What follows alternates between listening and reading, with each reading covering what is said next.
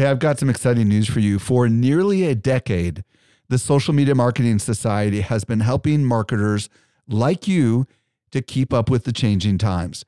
This is our private community just for marketers, and the doors are open right now. When you join, you get access to ongoing training and become part of a welcoming community of marketers who are just like you. Learn more at smmarketingsociety.com. Again, smmarketingsociety.com. Welcome to the Social Media Marketing Podcast, helping you navigate the social media jungle. And now, here is your host, Michael Stelzner. Hello. Thank you so much for joining me for the Social Media Marketing Podcast, brought to you by socialmediaexaminer.com. I'm your host, Michael Stelzner, and this is the podcast for marketers and business owners who want to know what works with social media. And today, I'll be joined by Scott McCain, and we're going to explore how to become iconic, how to stand out in a world where it's very, very hard to stand out. I think you're going to find a lot of value in today's podcast episode. By the way, if you want to reach me, email podcast@socialmediaexaminer.com. And now for this week's brand new discovery. Helping you stay alive in the social jungle. Here is this week's survival tip. Today, I'm joined by Eric Fisher with a brand new discovery. What'd you find, Eric? I got a really cool, fun tool for people who are wanting to take their marketing to the tangible next level. It's Sticker Mule. Sticker Mule is fun because what it does is it can make stickers of your face or face magnets or face buttons.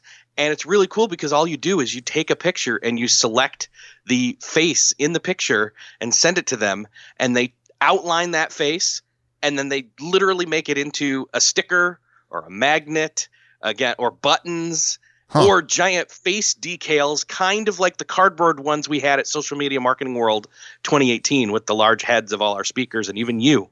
Okay, so you give it a picture. Does it just figure out how to trace your head, or do you have to do that yourself? It kind of does it, you know, how like basically face detection is there. You can perfect it if you need to, but for the most part, they get it right. Obviously, this is not a free service because you're getting a physical, tangible product, but, you know, have you tried it yet? I have not personally tried it. I know people who actually, I'm pretty sure this was a service that one of our people made to do Scout stickers. That's actually, you know, Scout is our logo for people that have no clue what he's talking about. Okay, got it. So, okay, cool. So my understanding is you can do pretty low quantity runs. Does that seem about right? Yeah, I mean, literally, I went into the pricing and I was like, "Oh, for these stickers, like, and for the quality of them, for these being die cut stickers, like, basically, you can get 50 of them for $57. So you're talking like $1 or a little under, a little over, like just barely. So I mean, you're talking like this is pretty nice. Like, so if you wanted to come to Social Media Marketing World and you had a brand or a personality that. It doesn't have to be, by the way, just your face. It could be your logo, right? You could give out stickers and people put them on their laptops, and it's just kind of a little kind of cool thing. Okay, so where do we find it? Yeah, so stickermule.com is where you would go, and there's all the different options for not just the face stickers, but everything else they have. And it's sticker, STICKER, mule, MULE.com. And in case anybody's wondering, these finds are never paid promotions. These are just random things that we discover, and nobody at these companies has any clue that we're going to be promoting them. So just want you guys to know that this is not an advertisement. This is just a cool little something that Eric discovered. Thank you so much, Eric. You're welcome. I was recently at Social Media Marketing World, and I had a chance to connect with some of our best customers. A lot of them listen to our podcast, just like you do. Not everyone knows what I'm about to share with you. We do something special here at Social Media Examiner. The best of the guests that you hear on the Social Media Marketing Podcast not only teach at our conference, but they're also part of our secret society called the Social Media Marketing Society. Each month, our top tier guests who have been on my show are invited to train inside our society for an exclusive group of marketers who are just like you. The training is designed to help you go from being a passive consumer of content to a marketer who is in active learning mode. So if you're ready to make real progress with your marketing, you're a perfect fit for the Social Media Marketing Society. Join us by visiting smmarketingsociety.com. We've got a really big sale that is ending very soon, so don't delay. Again, visit smmarketingsociety.com and join today. And now for today's interview with Scott McKain. Helping you to simplify your social safari. Here is this week's expert guide. Today, I'm excited to be joined by Scott McKain. If you don't know who Scott is, he's a professional speaker and author of the book Create Distinction. His podcast is Project Distinct, and his latest book is Iconic: How Organizations and Leaders Attain, Sustain, and Regain the Ultimate Level of Distinction. Scott, welcome to the show. Michael, thanks so much. It's a privilege to be on with you. I've been excited about this for a while, so thanks for having me. Well, thank you so much for spending some time with me. So today, Scott and I are going to explore how marketers can help their business become iconic. We'll talk about what that means in just a minute. But before we go there, I'd love to hear your story, Scott. How'd you get here? Start wherever you want to start. Well, I appreciate you asking. I was very fortunate. I was a student leader of a national youth organization, and because of that, a lot of folks heard me speak, and so I built a career as a professional speaker. But one of the challenges when you start so young is, you're a mile wide and an inch deep. I would speak about anything. If people said, "What do you speak about?" I typically say about an hour. It's if you needed a time management program, stress management, sales, goal setting, it didn't matter. I could come up with something and be reasonably proficient at presenting it. And I was doing well. I was making a decent living and things were going great. And then tragically, my wife, Sherry, was diagnosed with terminal ovarian cancer. And so for about 4 to 5 years, I was the sole caregiver there. And of course, that meant that I had to drastically cut back on my time on the road and kind of, I wouldn't say totally got out of the speaking business, but certainly it was just enough to get by. After Sherry's passing, I had to get back in. I wanted to get back in the loop. I had, just medical bills, and I was in a situation I had to be successful. And so I took the approach of calling the speakers bureaus that had booked me in the past. And I just thought, well, let me find out what my brand is. I'm a big believer in asking customers what their perceptions are. So I called the bureaus and I said, when you recommend me to your clients, what do you say? And the number one answer I kept hearing back was a great speaker and a nice guy. Now, don't get me wrong. I want to be a nice guy, and I hope I'm a great speaker. I work hard at my craft, but that's the kiss of death, right? I mean, in my mind, I just couldn't picture the vice president of Ford sitting in a meeting saying, for this year's sales conference, we need a really nice guy. You want a woman or a man who has expertise in a particular field that helps them to stand out in the marketplace. So I started researching that. How do you take a business and make it stand out? And to my amazement, it was really difficult then 12 years ago to find anything. There was a book, Differentiate or Die by Al Trout. There were several different, terrific books, but there wasn't any resource that would really be prescriptive in terms of what it would take for me to market my business in a way that would help it stand out from competitors.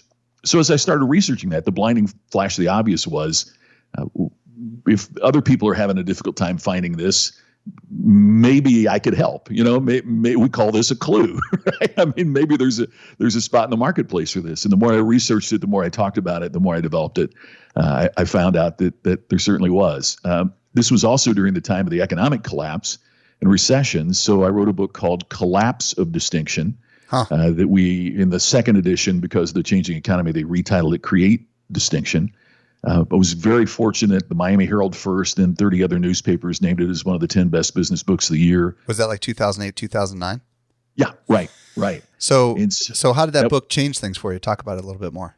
Well, it hit the marketplace really a little bit before marketers, and particularly on social media, were really focusing on how do they differentiate. Mm-hmm. So as that became a more prevalent topic, I had already established expertise in the marketplace, so it kind of became the go-to book on here's the pathway of what we need to do in marketing or in selling or running our business or whatever it might take to stand out.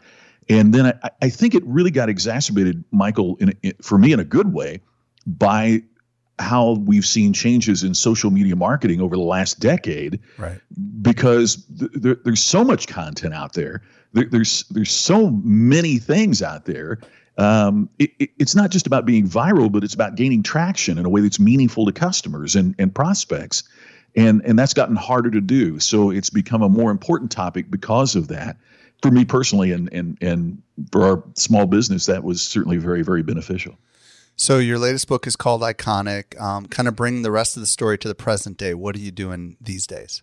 Well, what happened was, I'd work with these clients who followed the pathway, and I was very fortunate. They keep calling me back because they were experiencing, greater sales success, greater attraction of customers and retention, and retention not only and attraction not only in terms of customers, but in terms of employees being an employer of choice.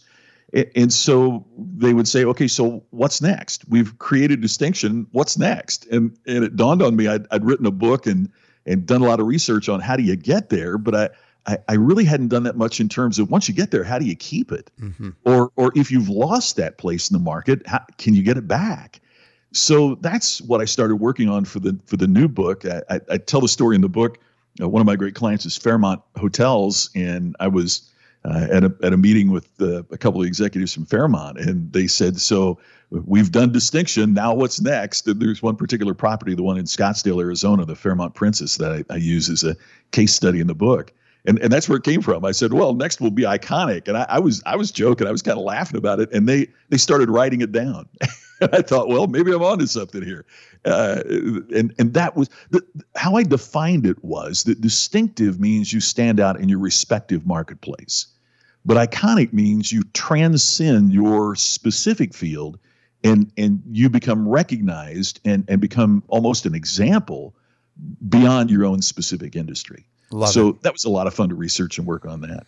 Love it. And, like you said earlier, we're recording this in 2019.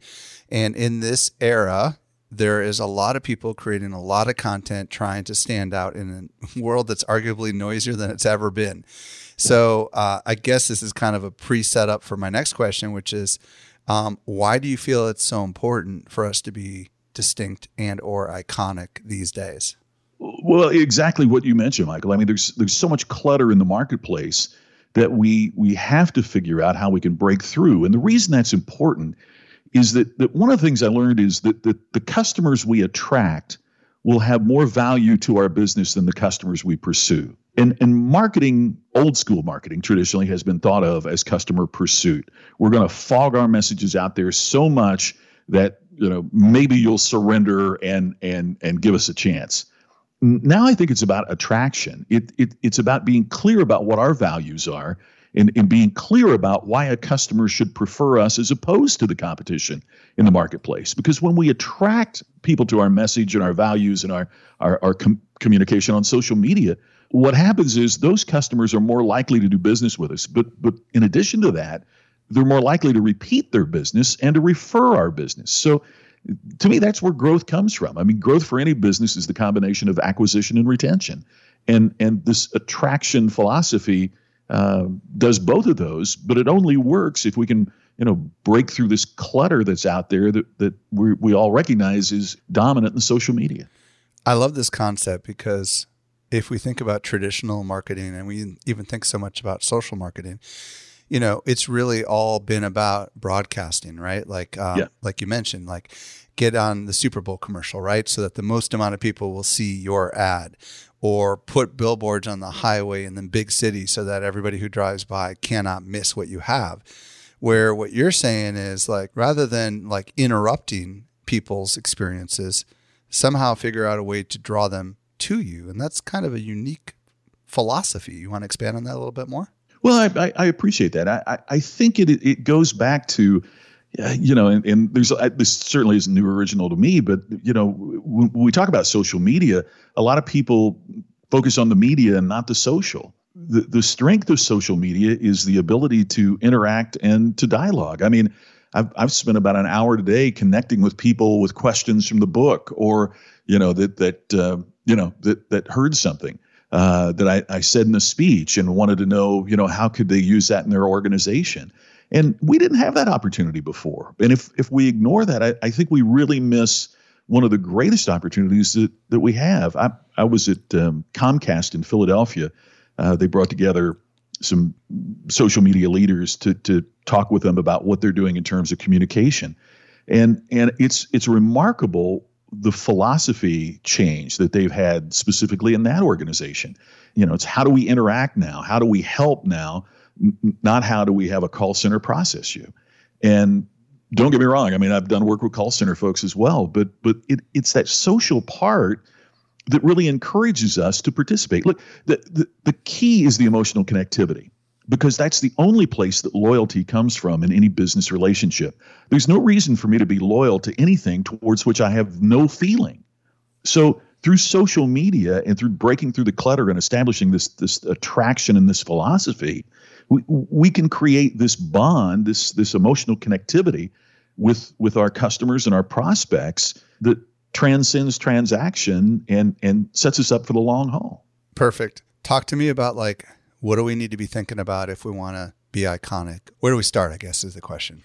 And that's a great question, because part of what I really strongly suggest is that at the risk of sounding like my logic professor in college, here we go. You can be distinctive and not be iconic, but you can't be iconic without first becoming distinctive. In other words, you can't transcend your category unless you begin by standing out in your category. So really the first step is to create distinction. And there are 4 cornerstones of distinction that I discovered in the research there. And it starts with cornerstone number 1, which is clarity. You can't differentiate what you can't define. There was a study by the National Retail Federation not long ago, and it said that 70% of frontline employees cannot describe to a customer why that customer is better off to purchase from the place they work than the competition.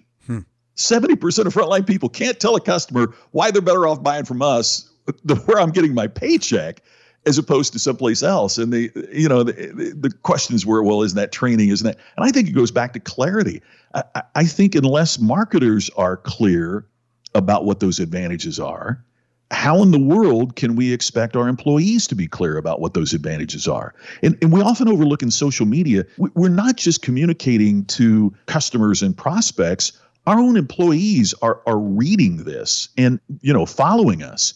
And so it becomes a great tool, not only to market externally, but to market internally, so that our own teams become more clear about what separates us from the competition. Help put a little meat on the bone on that one. Sure. I get the concept of clarity. I get that our staff needs to understand what we're all about, but help people practically understand how they might be able to do that. One of the examples that I use is the old Hollywood term. My first book I wrote 15 years ago was called All Business is Show Business. I was also a movie reviewer at the time and was syndicated to 100 television stations around the world. And so I kind of led this double life, and I was trying to figure out how could you bridge what I was learning about the entertainment industry that I thought typical businesses need to understand, and show business also needed to understand some of the things that was going on in traditional business. But the term is high concept, and most of us know what that is now. But it's, if I say bomb on a bus, you think of the movie Speed, even though the film is 25 years old and took you 2 hours to watch. Sandra Bullock, right? Yeah, absolutely. Right. Exactly. And we think some movies, even the title is the high concept, Snakes on a Plane. Let's think about the pizza business for a second. Very competitive business, a lot of players in it. But if I say your pizza in 30 minutes, a majority of people think of Domino's, even though they haven't used that slogan since the 90s. But it emphasizes that Domino's has put their flag in the ground about delivery. Yet a pizza place that I went to when I was growing up, my father-in-law was best buddies with this guy that owned a bar in southern Indiana. And the bar owner's son sold his car to buy a pizza oven to put in a closet so he could sell pizzas to the people that came into Dad's bar. And even back then, they said better ingredients, better pizza. Now, Papa John has certainly fallen on some difficult times, but the company itself still holds true to that mantra, which is we're going to put our flag in the ground in terms of the quality of the product. Now, Papa John's delivers at most locations, and Domino's certainly is concerned about product quality, but the clarity about what is most important to our business is truly significant, because it separates both of them from all the other, myriad of national and local competitors in that business. And so when I say to marketers, or when I say to CEOs, can you describe what you do in 6 seconds? Most of them fail miserably. When we put a mission statement together, typically you can tell it's been done by a committee. Right. we try to get in every aspect of everything that we do. And my buddy Joe Calloway tells this great story about one of the Olympic rowing teams that just put a sign on the wall that says, "Does it make the boat go faster?" And everything they were about was, does it make the boat go faster? Now, it doesn't mean there weren't other things that weren't important, but the primary thing is, does it make the boat go faster? And Domino's is focused on delivery. Papa John's is focused on product quality. We know what Walmart stands for. It's low prices every day. They're not saying you're going to have a sophisticated experience. They're not saying it's absolutely essential. And so when I looked at not only big businesses, those tend to be overused simply because they're examples that everyone can relate to, but even a small business, if you're so clear about what you do, that's part of the attraction process. Nobody is loyal to a generic. What we're loyal to are those brands, those companies, those businesses of all sizes that truly create a compelling reason. There is a plumbing company, plumbers, that I wrote about, and their whole slogan is, "We'll show up on time, smell good, and you won't see our butt crack." Oh my gosh, I'm having flashbacks to plumbers. I'm having flashback to those other plumbers. Yeah. Now all of a sudden they've separated themselves from other plumbers, because what they're saying is, we're going to be there on time. When we say that we're going to be there, we're going to smell good, right? And we're going to dress so you don't have to worry about your kids or anybody seeing the plumber cleavage. And so it can work for any size business, but most of us haven't walked through that exercise. So clarity really means coming up with the simple way to describe what you're all about internally and externally. Is that kind of what I'm hearing you say? That is absolutely right, Michael. That nails it. That is absolutely it. Okay, cool. I think you said there was 4, right? So what's the next one? Well, okay. So then the second one is creativity. By the way, it might be interesting. When I was doing the research, I have to admit, you have your own bias when you start on something like this. And my bias was that creativity would be first, right? That's how you stood out. You were innovative. And the research proved that assumption was wrong. And one of the things that I did, I went to Nashville and I interviewed songwriters, talked to about 30 songwriters. Now, these are people that make their living based on creativity, right? If they don't maintain creativity, they don't get paid. They got to keep writing songs. And to a person, everyone says clarity came before creativity. And I said, how does that work? And one songwriter that I talked to, matter of fact, she wrote the Faith Hill hit "Breathe" of several years ago. She said, look, I've written #1 songs on the pop charts, the rock charts, and the country charts. So I've got to decide, is this going to be a pop song, rock song, country song? Is it going to be sung by a male, a female, or a group? Going to be up-tempo, going to be a ballad? Until I'm clear on that, I can't really get creative. And it really inspired me to think, we hear so much about thinking outside the box. Maybe part of that is because we've been so lazy about defining the box to begin with. I like that. Let's be honest. Creativity must be renewed over and over again. Clarity is forever, right? Right. And so the point that she was making and the songwriters were making to me is, how do you have consistent creativity without being clear first? Right. I like that. And so the example that really struck me was the Taylor family in St. Louis that decided to start a rental car company, a little local rental car company at the old St. Louis airport in the basement. And naturally, they're going to compete against Hertz and Avis and the big boys. And so they made a list of every point of contact that a customer would have with a rental car agency. And it's in the Create Distinction book. There are 13 points of contact they outlined. And they said, let's just pick one of them and flip it upside down and be creative there. And you probably already know, Michael, the Taylor family still owns that rental car business that they named Enterprise. Oh, is it the we'll pick you up thing? Yeah, exactly. So what they said is, look, the Ford is the same, right? There's zero product variation in that industry. The Ford I get from Avis is the same as the Ford I get from Hertz or from Enterprise. So how do we find just one point to be creative? And that was another revelation to me. Was the assumption is with innovation that we've got to blow up everything we have and rebuild it and disrupt it. But if you really look at it, if we can find a single tweak that we can make as opposed to the industry standard. There's a tire company, smaller tire company in the Pacific Northwest called Les Schwab Tires. And you pull into Les Schwab, and all of a sudden this smartly uniformed employee bursts out of the door and runs up to your car and welcomes you. Huh. Now, I joke, I thought it was I've never had that kind of experience at a tire place, that's for sure. Yeah, but exactly. And so they call it sudden service. Now, the tires are the same, but they've made a name in that part of the nation because of, among other things that they do, running out to welcome you. Huh. So it's not that we have to change our product. And as social media marketers, how in the world, if I'm a social media marketer for the XYZ company, I'm probably not changing the product. I'm probably not changing the price. So what I have to do is to find just one specific thing that can twist it, that can help it, that can help me create distinction in that. It doesn't have to be everything. It just has to be just one thing.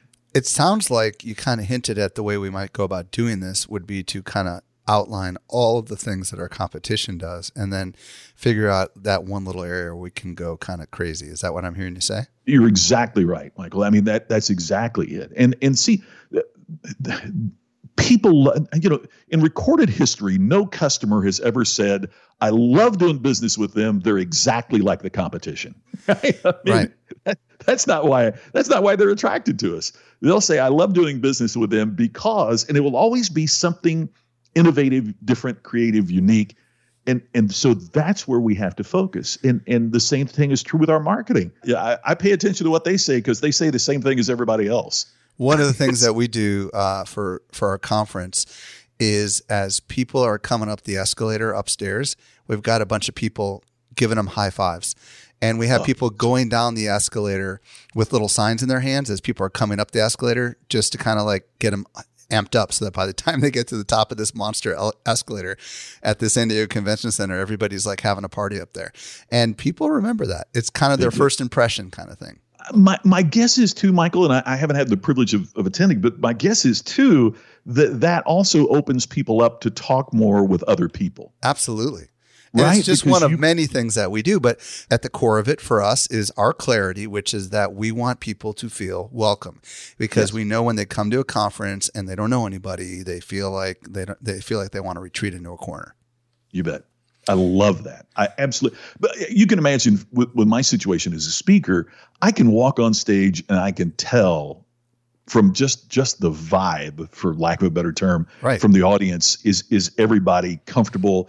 Are people talking with each other, or are people there, privately taking their own notes and not interacting with other people? You can smell it. You can read it from the stage, and that is such a brilliant idea. I love that. Thank you. So far we've talked about clarity and creativity. What else do we need to be thinking about? Well, the next one is the one that it seems so obvious, and it's something that all of us in social media marketing do, which is communication. But one of the important aspects to note is that the communication comes after we've worked on the clarity piece and the creativity piece. Now we're ready to communicate this internally and externally. And one of the things that we all realize, and is certainly front of mind with a lot of the organizations I'm working with and speaking to, is just the sheer number of generations in the marketplace and how messages are different and desires are different in terms of communication with generations. One of the cool companies that I work with, one of the first things they ask their customers is, now, how would you like for us to communicate with you going forward? If you want phone calls, we'll call you. If you want a letter in the mail, we'll mail you. If you want email, we'll do that. If you want a text, we'll do that. You want a DM on Twitter, we'll do that. I mean, whatever you want us to do is how we're going to communicate with you. And I think that's a real great approach to distinction is let's let the customer define for us the preferred method of communication. But then the second thing about communication that's also critical is it's the power of narrative. It's the power of story. As far as I can see from what I've looked into it, is that narrative story is the only form of communication that transverses all generations. Baby boomers love a good story. Millennials love a good story. We all love a compelling narrative. But yet what happens is because of a character limit or because of, we want to push our message out there, we don't think enough often about how the recipient is going to hear our message of communication. And how do we create a compelling narrative for them, not just something to broadcast out, product and price and the typical things that often get pushed. So is the key thing to being distinctive more the story side of it, or is it the story and the way we're communicating it? Yes. It's the combination of the two. I think the magic is in the mix. It doesn't matter how we communicate it if we don't create a compelling story. And I think once that compelling story is created, now finding different approaches to use the various media and methods that we have then becomes really important. Yeah, and I think you're onto something here because depending on how big your audience is, and my audience is pretty large, you're going to have sections of that audience that prefer audio communication, which are all of you fine people that are listening right now. You're going to have people that love to read, which are all the people that are reading our blog. You're going to have people that love to watch things, right, which are going to be people maybe on our YouTube channel. And if that story is only communicated through one channel, fill in the blank. Is that good or bad? Yeah, you're exactly right. And I just so you know, I try to walk the talk. One of the ways we changed our business is that if somebody decides they want me to speak, the first thing we do is to send a survey to every attendee that's going to be in the meeting. And we let them help define what they face every day at work. What part of this are they facing the most challenges with? Then I do a pre-event video that we send to everybody. Then, I give the speech. Then after it's over, we provide everybody with a link and they can download a book. They can watch video. There's an audio learning program that they can learn. And it's all part of the same, it's all part of the fee. And so what I'm trying to do with our business is to change it. So, we have to model the message that we communicate. And that's one of the things in the new book, Iconic, that I really emphasize is that, customers are going to base their evaluation of us on that mix of promise and performance. And so how we communicate to this third cornerstone, that promise, is absolutely critical because it sets up the standard by which we will be judged. Awesome. So the fourth cornerstone is? A customer experience focus. Each of those words are important in that, and I picked that very carefully. Because I see some folks talking about the importance of the customer experience, and I see some folks talking about a customer focus. And what I'm really trying to get to with that, Michael, is how does it feel to do business with us? And what I've found is that a lot of organizations and a lot of marketing leaders haven't really drilled down deeply enough into that. The term that I use and we hold the trademark on is called the ultimate customer experience. And the three key words there are, and then what, right? Somebody responds to something that we've posted on Instagram. And then what, right? What are we going to do? What are we going to say? What's our next step? And then what? Do we want a response from them? Do we have a step that we want them to take? And what we keep doing is making that as granular and as specific as we possibly can. We continue to push that, and then what? Even to the point that they've purchased our product or service. Well, and then what? Are we going to get them on a subscription? Are we going to follow up with them? How do we encourage their, referrals? All of those things are absolutely, absolutely critical. When I think of customer experience in the little company that I have, and I've got a decent number of employees, sure, I know that that sometimes one division, like the operations team, will come up with something that they think is very efficient, but they're not actually thinking about what it's going to be like for the recipient. Yeah. And a lot of times it's like, okay, that might save you time and that might save you money, but in the end, it's going to create something that will frustrate the customer, right? And I think of that show, Undercover Boss. Scott, I don't know if you ever watched that show. I have written about that show. Okay. Let's see what you're. Yeah. So, so like so many of these bosses, these CEOs come out of the ivory tower into the businesses only to realize they had no clue what was going on. So, I'm with you. I think that, first of all, the customer is important. Back before Sears was bankrupt, I actually used to work for that company when I was a young kid, and they taught me the 3-second rule, and that the customer was always right. The 3-second rule was you got to acknowledge the customer within 3 seconds. And the customer was always right meant no matter what, you try to satisfy the customer. Back in the day, that was really valuable. It still is today. The experience part of it. Talk to me about that. Well, it gets exactly with what you're saying. I mean, to your point, what I wrote about Undercover Boss is it's frankly one of my least favorite shows. I think it is a tragedy every week. Right. Because if that boss doesn't know what's happening on the front line, that's a bad boss. I don't care if you're the CEO. I don't care, what business that you're in. If you don't know what your customers on the front line are experiencing, which means you better know what your employees on the front line are experiencing. If you don't know that, you're a bad boss. And I just, to me, that show every week, it's held up as, this great thing. Look what we're doing. The boss is learning. To me, it's a tragedy every week. So, but the experience aspect is all about, we talked earlier about the feeling. The feeling is what creates the loyalty. The feeling is what creates the emotion. The experience is, it is part of it. And I've got some things I always hate it when businesses say. Here's one of them. We exceed customer expectations. How do you know what the customer expects? I work with businesses all the time that say that. And then I say, okay, so what's your customer expect? Well, we think you think. How do you exceed an experience of which you're unaware? Right. What if they think you're awful? Oh, you're gonna exceed that. Wow, you're setting the bar high for yourself, aren't you? It's just we get these business cliches, right? People are our greatest asset. Then how come you treat them like an expense?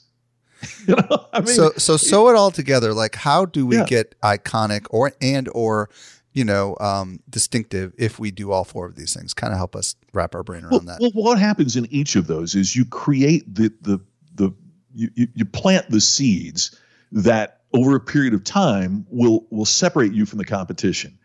The reason I know this is a couple of decades and a little more of experience of working with companies of all sizes, of everything from a chimney sweep company in Nashville to a craft brewery here in Las Vegas to being invited to speak by Apple and Intel and Cisco. I mean, it doesn't matter the size of the business. What really matters is, are you doing these things? Are you planting these seeds that the culmination of which is that you'll stand out? And from working with so many businesses, I can tell you very few have gone through even just the clarity piece of this. So the next step about being iconic then is how do you take it to an even higher level than that? It's emphasizing those four. It's also some of the different things that iconic businesses do in terms of promise and performance. Iconic businesses have stopped selling, as our mutual friend Scott Stratton talks about in unselling and unmarketing. They start engaging, but I also found that when they focus more on the relationship than the sale, they end up selling more too. And all of those things are the kinds of things that matter regardless of the size of your business, regardless of the size of your organization. You can find a way to break through the clutter and to stand out if you focus on those cornerstones. You mentioned the chimney sweep. Tell us about what they're doing. Well, it's a cool guy, a guy named Mark Stoner. And I tried. My dad ran a little grocery store in Southern Indiana. And one of the things that always struck me was that, a lot of folks like me get this wonderful opportunity to talk to big businesses, but who talks to the guy like my dad was, right? So I started a program for entrepreneurs. And Mark was a part of that program. And so what we focused on is, okay, so how does a chimney sweep stand out? What are some of the things that you could do to go through this process? And what with the clarity piece, nobody wants their chimney swept. you want a home safe from fire. And so what we did was to focus on not on sweeping your chimney, but on the safety that happens when you do that. He's based in Nashville. So then we talked about creativity. How do you change that? And so they focused on exactly what you mentioned earlier, Michael. Here's the normal things that a chimney sweep does. Here's a couple that we're going to do differently in terms of, laying paper when we come in, so we never once step on your carpet. All these kinds of things. But then communicating that. One of the things they do too is, and this is part of what I talk about in Iconic, they actively seek out what did they do to upset a customer. You get a card left when they leave. They personally call every client. Now, that's 60 phone calls a day that they're making. Wow. To ascertain, did we, and this is what they say, what do we do to piss you off? Is there anything we did to piss you off? Wow. Because the problem often comes into play that if a customer complains, we solve the problem for that customer, but we don't fix the process that created the problem in the first place. And so they actively seek that out through their communication and then the experience. So then what the next step was, okay, so if safety through the chimney, are there other things that we could do to make your home safe? So they now do evaluations in homes. So for example, if you have a small child, is every electrical outlet covered? All of these kinds of things to make a home safe, because statistics show that's where the most accidents happen. And CNBC recently did a thing called Blue Collar Millionaires, and it featured Mark on the program because they have built a multi-million-dollar business in Nashville, Tennessee with ash busters that started as a simple, we'll come in and sweep your chimney. And they followed the process of creating distinction to create a multi-million-dollar business. Awesome. Do you have any more examples that you want to share before we ask where we can find out more about you? Appreciate you asking. Yeah. A quick one that I talk about a little bit in the book, a couple. One is St. Elmo's Steakhouse in Indianapolis, where I lived before here. There are 9 steakhouses in an 8-block area, and St. Elmo's beats all of the national competition. St. Elmo's has a higher gross revenue than Tavern on the Green in New York City. And the reason that it works that way is because of their iconic approach to what they do. They have a couple things that's different. They have a shrimp cocktail sauce that has so much horseradish in it, you will cry. It is unbelievable. The steaks are fantastic, but here's what they really did. They focused on and they kind of tweaked it a bit, and I learned from them. They focus on the ultimate employee experience first. So every waiter has a business card. Waiters they have waiters there that have been there 35 years. Wow. And they compensate them. They have a 401k plan. They have a profit sharing plan. They have a dinner every year, and you get a bottle of wine at the dinner based on the year that you started working there. And he said, man, let me tell you, when you're buying 35-year-old wine every year, that is not an insignificant expense. See, here's part of the challenge, I think, Michael, too. We keep our eye too much on our competition. We need to have competitive awareness, certainly. But too often we let the competition in our industry decide for us what we're going to do, because we don't, we think the safest thing in the world is to make certain that we don't poke our head up too far from the competition. If we're like everyone else, then we're not going to stand out, right? Yeah, exactly. And a study I did from another book I did called What Customers Really Want about 10, 12 years ago, the thing that shocked me in that was this. Customers don't evaluate you on an industry-specific basis. Customers evaluate you on the totality of experiences that they've had.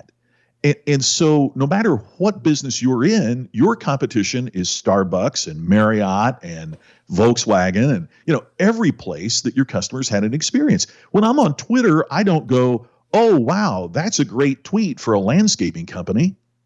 Right. I mean, I just go, does that get my attention or not? And so what we have to do is to have competitive awareness, but to look at these ways of what we can do to stand out so that we are not defined by our industry competition, but we aspire to a higher level of being distinctive and iconic that can truly pay incredible dividends for us now and in the future. Awesome, Scott. This has been absolutely fascinating for me to kind of process and think through. Tell everyone where they can get your latest book, Iconic, and where they can discover more about you. Well, thank you for asking. Iconic and Create Distinction both are available, as you might imagine, on Amazon and as the old line says, wherever books are sold. But if you'd like more information on the book, first, our website is just iconicbusinessbook.com, and that'll give you all the information about more detailed information about the book. My website is scottmccain.com, and it's MCKAIN.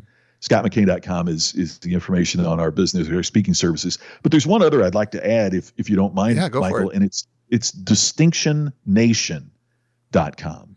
And if you go there, all of your listeners, we'll have it set up so that all your listeners can sign up for free.